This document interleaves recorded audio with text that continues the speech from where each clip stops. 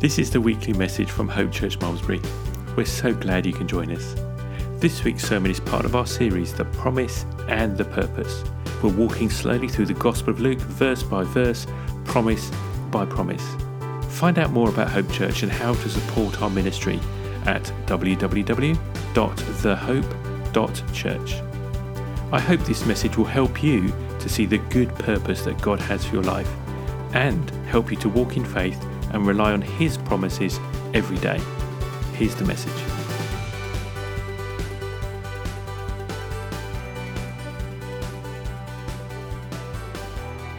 Okay, just as they leave, obviously with all the movement, there's not much sense I can bring for a moment, so I'll bring a joke. Good luck. Knock, knock. Who's there? Tank. Thank you. You're welcome. Oh. I've just given them time to get out with joy. Okay, right, let's bring our message for this morning. Hang on, let's put that down there. Okay. As you know, we've been walking through the book of Luke. So today we have got to Luke chapter 17, verses 11 to 19. Let's read the scriptures. Actually, before we do, Father God, I pray that you would just minister to every heart sat under my voice today, Lord God. Whether they be at home or in the room, Lord God, I pray that you will touch those places, Lord God, that need healing, wholeness, restoration, re-encouragement, reigniting, Lord God. I pray that you will bring about your purposes in this place today. Amen. Luke chapter 17, verse 11 to 19. On the way to Jerusalem, he was passing along between Samaria and Galilee. And as he entered a village, he was met by 10 lepers who stood at a distance and lifted up their voices, saying, Jesus, Master, have mercy on us. When he saw them, he said to them, go and show yourselves to the priests. And as they went, they were cleansed. Then one of them, when he saw that he was healed, turned back, praising God with a loud voice, and he fell on his face at Jesus' feet, giving him thanks. Now he was a Samaritan. Then Jesus answered, were not 10 cleansed? Where are the 9? Was no one found to return and give praise to God except this foreigner? And he said to him, rise and go your way. Your faith has made you well. Okay, let's just backtrack a bit. This is the story of the 10 lepers. You may have heard it before, but let's just talk about leprosy for a moment. Leprosy is also known as Hansen's disease. I think that's the modern name for leprosy these days. It is an infection caused by a slow-growing bacteria that affects the nerves, skin, eyes, and lining of the nose. If it's left untreated, the nerve damage can result in crippling of hands and feet, disfigurement, paralysis, and blindness. These days, there is actually treatment. But in Jesus' day, there was nothing that could ease the horror of this disease. In fact, I think I read somewhere that it's actually one of the oldest documented diseases in history. It's not known exactly, not even now, exactly how leprosy spreads between people. Scientists currently think it may happen when a person with the disease coughs or sneezes. Sounds familiar. And a healthy person breathes in the droplets containing the bacteria. But here's the difference between it and COVID quickly. It seems it is prolonged exposure to the bacteria that puts the person at risk. So we now know, and you may remember, I think Princess Diana did this, but we've seen it on TV, that you can actually hug a person with leprosy, and you can even sit with a person for, have a meal in the same space as a person with leprosy. And you are putting yourself at little to no risk nowadays. In Jesus' day, though, a person who suffered from leprosy was cast aside from their community. They would have to leave their family home. They'd have to leave their children. They'd have to leave their spouse and their friends and their extended family. And they'd have to separate themselves completely. And that was religious law. But it was there to protect the loved ones. Remember that. So you don't kind of feel cast out in the same way. You kind of like, I must protect them and must leave That's the kind of way it was. So they were not allowed within a certain far distance of healthy people. And a healthy person was forbidden to touch a leper. So lepers formed their own communities separate from the rest of society, but now they had a much smaller pool of people to choose from. So it was quite common that they might cross cultural barriers and join together with people that they wouldn't naturally have been friends with in any other circumstance. Now, these days there are treatments, as I said, for the disease, especially if it's caught early. But still, in poverty-stricken countries, you will find leper colonies where folk have gathered together suffering a horrendous experience of the disease without having had treatment. And apparently, these colonies are described to have a bad stench from the smell of rotting flesh. Apparently, you can smell it from outside the colony. I know of a Christian person who wanted to go in and minister and couldn't bring themselves to get past the stench to get in. And don't judge them, don't name them, don't judge them because they were afraid of how that would come across if they couldn't stop throwing up. It was that bad. And people are horribly disfigured because parts of their body, including their nose, are literally falling away or being eaten away by the bacteria. So, I've told you all that about leprosy. Jolly, isn't it, coming to church? So that you have more context to today's story about a group of lepers who were standing at a distance calling out to Jesus. The lepers were literally falling apart.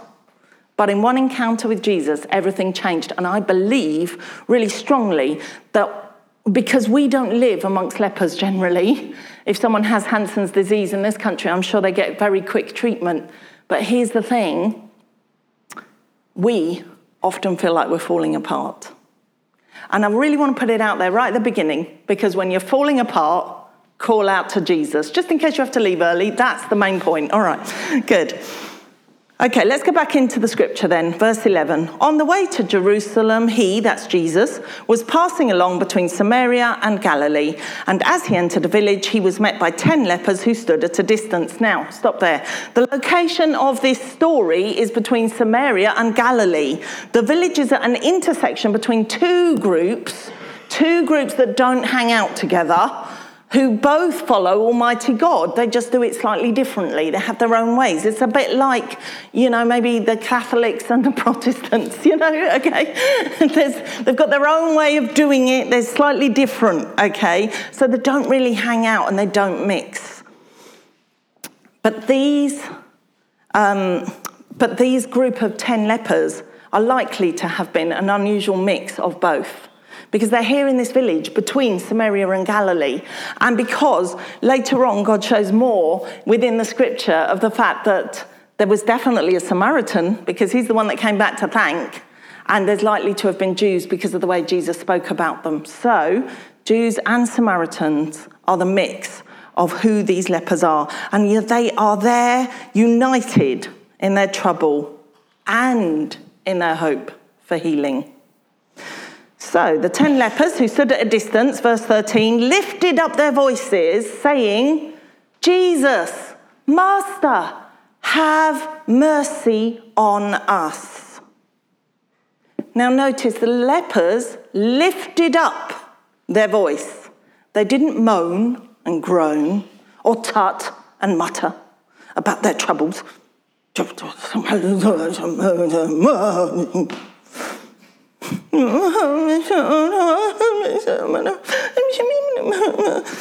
None of that.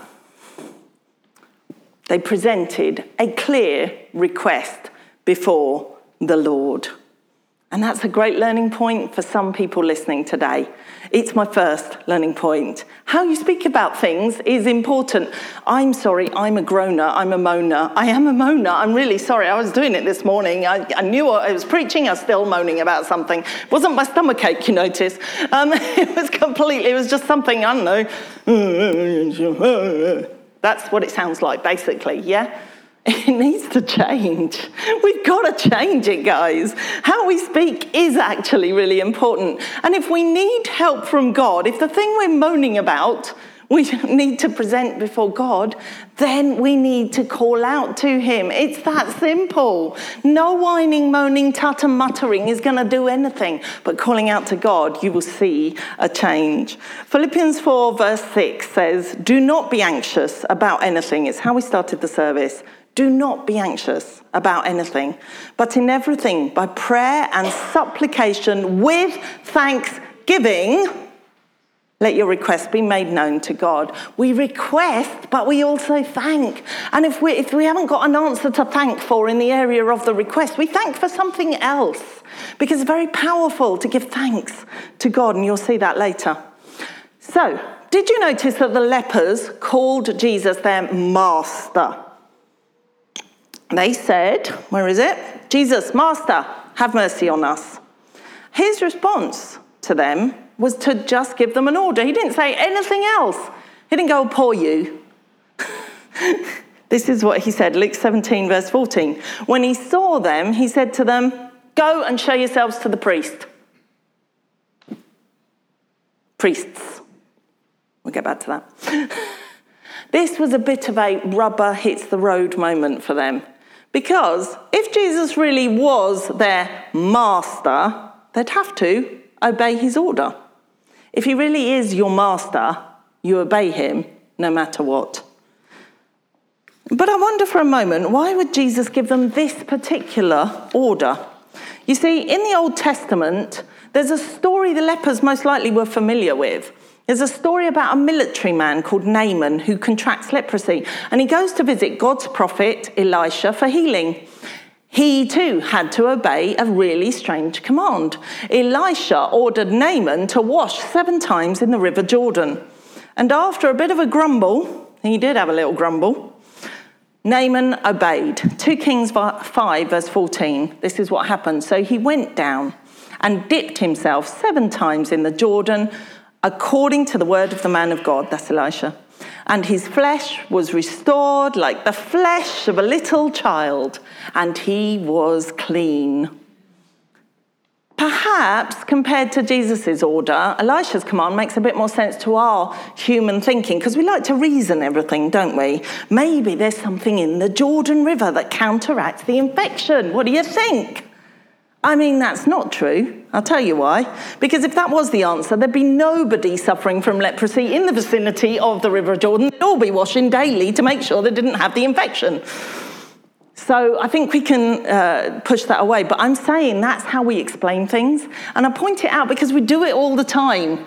So I point out what we do when we take God out of the equation, or when we want to make it reasonable and give it a good reason for happening. Naaman received his healing from God, not from the river, when he simply obeyed and did something that sounded ridiculous to him. Because God's ways are not our ways. Isaiah 55 verse 8 to 9 says, God says, for my thoughts are not your thoughts, neither are your ways my ways, declares the Lord. For as the heavens are higher than the earth, so are my ways higher than your ways, and my thoughts than your thoughts. I think sometimes God pushes us out of our comfort zones. He pushes us out of the normality things that we like to lean on. But I also know that God rewards an obedient heart. Way back in Luke 6, which must be weeks and weeks ago now, the way we're going through Luke, Jesus explained the problem with not trusting God's ways and not obeying him. This is what he said. This is what Jesus said in Luke 6, 46 to 49. Why do you call me Lord, Lord, and not do what I tell you? Everyone who comes to me and hears my words and does them, I will show you what he is like. He is like a man building a house who dug deep and laid the foundation of the rock. Oh, he put some work in. And when a flood arose, the stream broke against the house and could not shake it because it had been well built. But the one who hears and does not do them, does not do the words that Jesus speaks to them, Is like a man who built a house on the ground without a foundation. When the stream broke against it, immediately it fell, and the ruin of that house was great. You know, obeying God's word in your life is an act of faith, and it is evidence of who you consider God to truly be to you. If he really is your Lord and Master, you do as he says. But let's go back to the question. Why did Jesus not send the lepers to dip in the river? I mean, it was right there. It's not far. Why did he do it differently? The answer is so many reasons. Including the fact, and you can think of your own if you like, but here's my thoughts. God is creative. He doesn't do everything the same way every day. Hallelujah. That makes life far more interesting. God treats us all differently and individually. God picks the best way to minister to each of us. Even as a group, that's still an each of us moment, accomplishing both an individual miracle and a teaching opportunity for others to learn from in every moment that he touches us. There's always a touch from God and a restoration that brings teaching and enlightenment to others. Isn't that awesome? Isn't God clever? Doesn't God know us so well? You know, there's no magic in the river, but there are miracles released in our obedience. And when Jesus commanded the lepers to go show themselves to the priests, he was working within the system.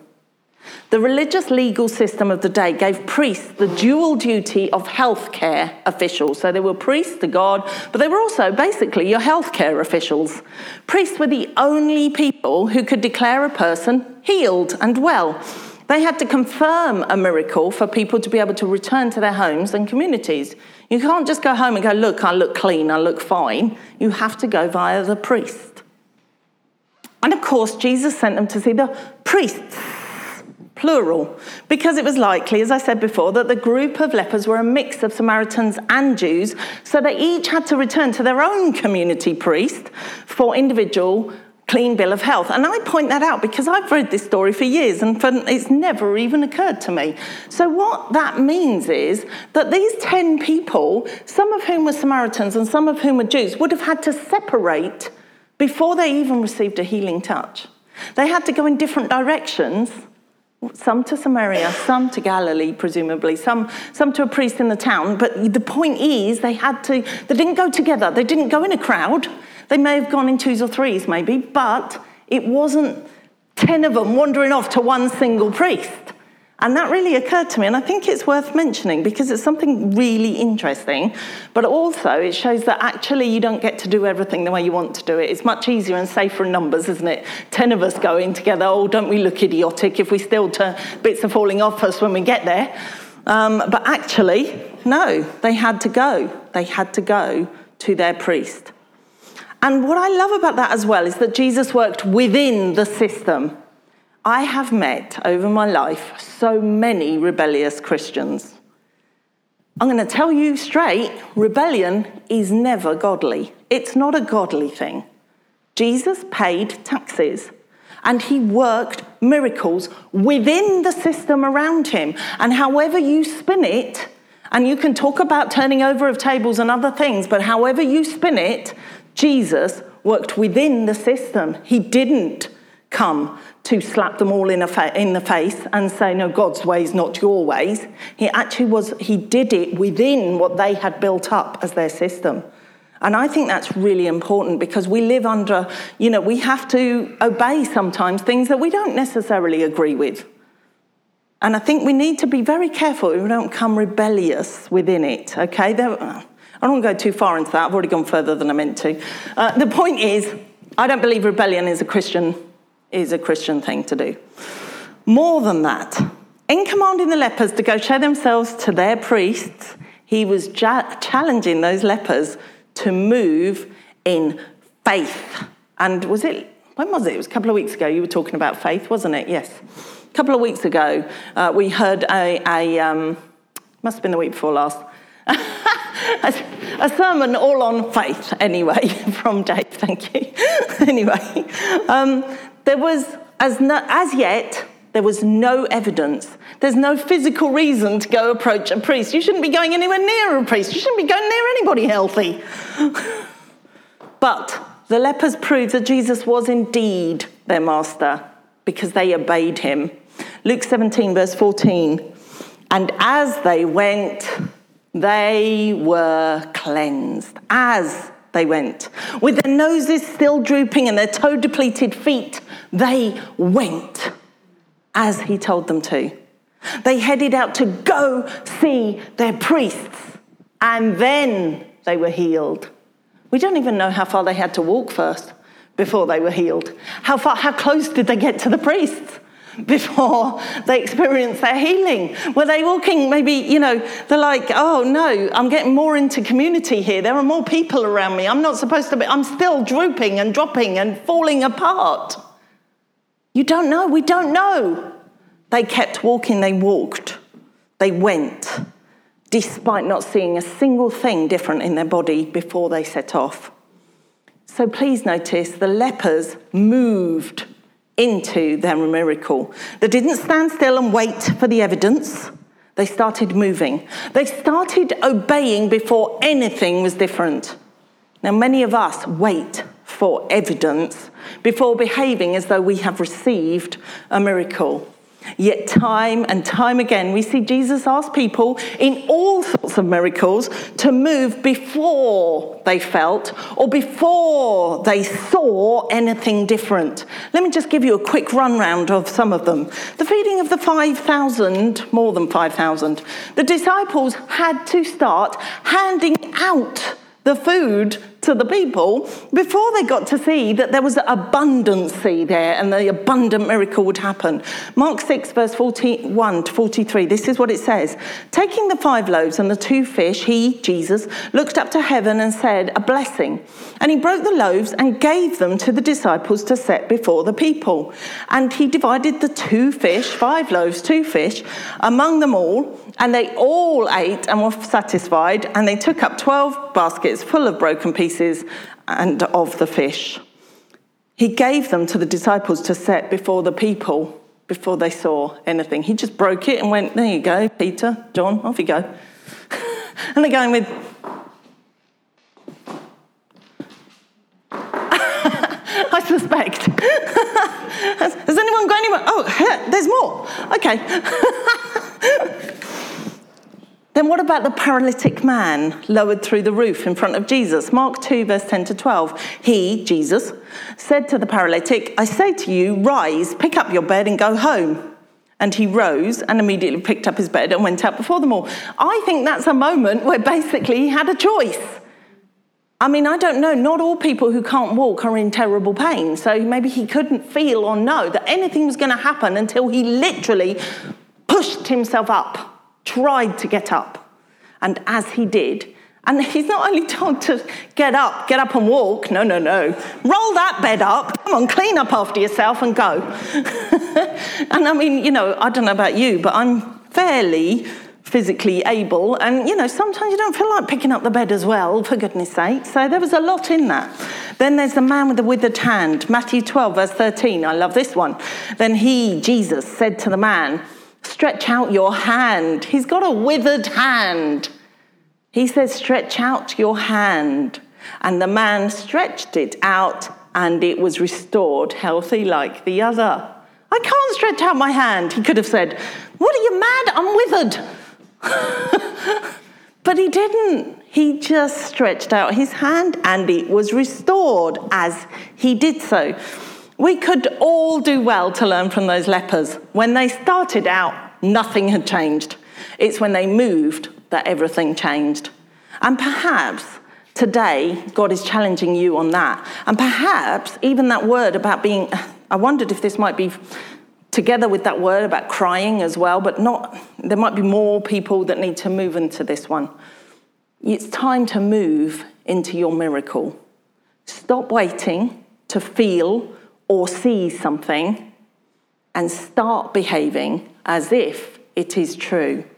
And I don't honestly think this is only referring to a physical ailment, because many of you sat here with your sore knee going, right, I'm going to walk a mountain or whatever.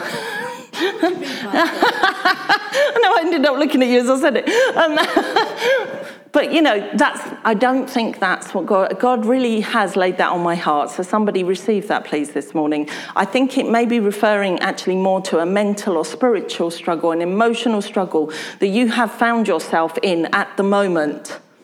God says, stop waiting to feel or see something different, but start behaving as if it is true. Move into your miracle.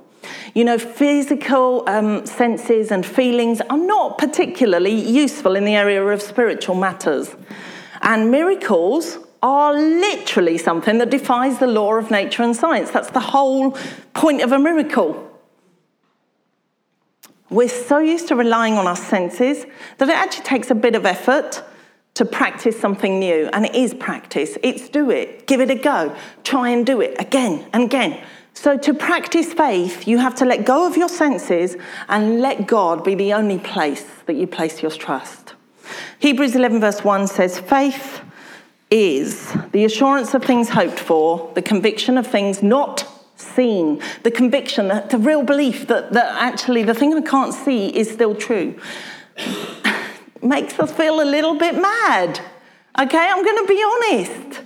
You've got the world telling you that's not going to work, and yet you've got the scripture telling you this is how it works. So which are you going to believe? Because actually, you can believe either. You've got to choose. Anyway, verse 6, it says, without faith it is impossible to please him. For whoever would draw near to God must believe that he exists and that he rewards those who seek him. The 10 lepers believed. They each put their faith and their feet where their mouth is. They called out and then obeyed the command. Before a single sign of healing was in their bodies, they moved and walked right into their miracle. Then on receiving his miracle, one of the lepers returned to thank Jesus. Luke 17, verse 15 to 16. Then one of them, when he saw that he was healed, turned back, praising God with a loud voice, and he fell on his face at Jesus' feet, giving him thanks. Now he was a Samaritan. I love how it just gets added in. Yep, he was one of them. He's not one of us. That is basically what that scripture is telling you, okay? And Jesus actually reacts in a very similar way, but we'll get there in a minute. And the point is, he didn't just rush up to Jesus and go, thanks, mate, and shake his hand. The Samaritan fell down at Jesus' feet. That's an act of worship. And even in Samaria, the rule was that worship is only for God, Almighty God. This man was acknowledging and praising Jesus as God. 10 people were healed, but only one returned to give thanks. Now, to be fair to the others, and I do want to be fair to the others, they were just continuing with what they had actually been told to do. No one had told them to give thanks, yet Jesus' response to that thankful Samaritan shows that he expected more of the people from the healed group to have turned back to give thanks. Then Jesus, verse 17, then Jesus answered, were not 10 cleansed? Where are the 9? Was no one found to return and give praise to God except this foreigner? Even Jesus is like, well, where are the Jews? Samaritan came back, where are the Jews? Jesus had only told them to go see the priest. He hadn't told them to do anything else. They were all being obedient. He didn't ask for thanks, but actually he still expected them to offer it. He hoped they would, and if I'm honest, he sounds a little disappointed that they didn't. What might Jesus be hoping from you that you haven't expressly been told to do? I had it written as us and we, but I want to make it personal to you. What might Jesus be hoping that you do that he hasn't told you to do? The choices we make freely, that's without a command, bring extra blessing. As we draw this time to the close, let's hear how. The Samaritan did above and beyond what was required. He literally went the extra mile to give thanks and glory to God, and it was multiplied back to him. Luke 17, verse 19, and he said to him, rise and go your way, your faith has made you well. In that attitude of gratitude, the man received more than his physical healing. In his choice to return praising Jesus, He was declared well. And if you don't know enough, you will think he's just confirming the physical healing. But that is not what's happening. Let's take a peek at the Greek. Jesus said, your faith has made you well. He's not just confirming the Samaritan's physical healing and well-being. The Greek word is sozo. It's the word that has been translated here as made you well, sozo. Your faith has sozoed you. Sozo is the word used for when people escape dangerous situations. So, for example, in other places in the Bible, in Jesus' birth account in the book of Matthew, the angel tells Joseph to name him Jesus because he would save, sozo, people from their sins. And in Romans 10, verse 9 to 10, the word translated as saved is the Greek word sozo. If you confess with your mouth that Jesus is Lord and believe in your heart that God raised him from the dead, you will be sozoed. You will be saved. For with the heart one believes and is justified, and with the mouth one confesses and is saved. Sozo. Sozo means saved from danger. Christians are saved from our sins, which condemn us to eternal torment. And I preached on this a few weeks ago, and I used to never say it, and now I'm going to say it all the time, because what are we saved from if we don't realise we're saved from something? What's the point in being saved? I don't need a saviour unless I'm being saved from something. Okay, so Jesus was telling the healed man that his faith in returning had saved him. He had done been sozoed. His future was secure, and the man worshipped Jesus and was eternally saved. Just as his body had been cleansed of leprosy, so his soul and spirit was cleansed of sin, which, like leprosy, is contagious and destructive. Romans 10 is clear that the same offer to be made well, sozoed, is available to all of us. If you want to be cleansed of your own sin and have a secure future, all you need to do is what it said in Romans 10 that I just read out. Confess with your mouth, which means admit it and say it aloud, that Jesus is Lord, and believe in your heart that God raised him from the dead, and you will be saved. Sozoed. So if you want to be saved, made well in your soul today, there's an opportunity for you, because I can't preach a message like this without giving you the opportunity.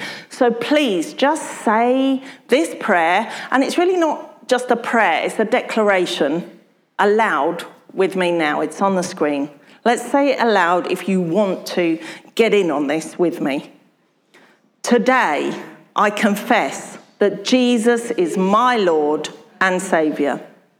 I declare that Jesus' death and resurrection has made me well. I invite you, Jesus, to fill me with your Spirit. Empower me from the inside out to live for you. I am saved, I'm forgiven, and I'm on my way to heaven because I have Jesus in my heart. Amen. If you've been sozoed, if you've been saved from eternal torment, then you always have something to be thankful to God for. His mercy, they called out for his mercy. His mercy gives you privileges you could never earn for yourself. Doesn't matter how good you are. You do not stand at a distance from God any longer. If you prayed that for the first time this morning, aloud for yourself this morning, and made it personal for yourself, do you know what? You are suddenly cleaned up. You're a new creation. You are restored to draw close to God at any time you want. You don't need to go through a priest. You go straight to God. That's how clean you are. That's how fixed you are. So please, don't make the mistake of the 9 other healed people in today's story. Be like the one that remembers to always give thanks. Let's pray in closing. Father God, I want to thank you that no matter how much we feel like we are falling apart, you see us and you restore us. Thank you that we can just cry out for your mercy at any moment, and you hear us and you tell us what to do, Lord God. I pray that each and every one of us will hear your voice and know how to behave, Lord God, so that we see the outworking of all those bits that are falling apart coming back together in restoration in you. Thank you, Jesus, that you have each of us on your mind and heart. Thank you, Jesus, that it is not our physical feelings that lead us, but it's your word that guides us through life. I pray that you will open your word to each and every one of us, Lord God, that we would know better how to follow you. And I pray that each and every person under the sound of my voice is sozoed. In Jesus' name I ask this. Amen. Amen.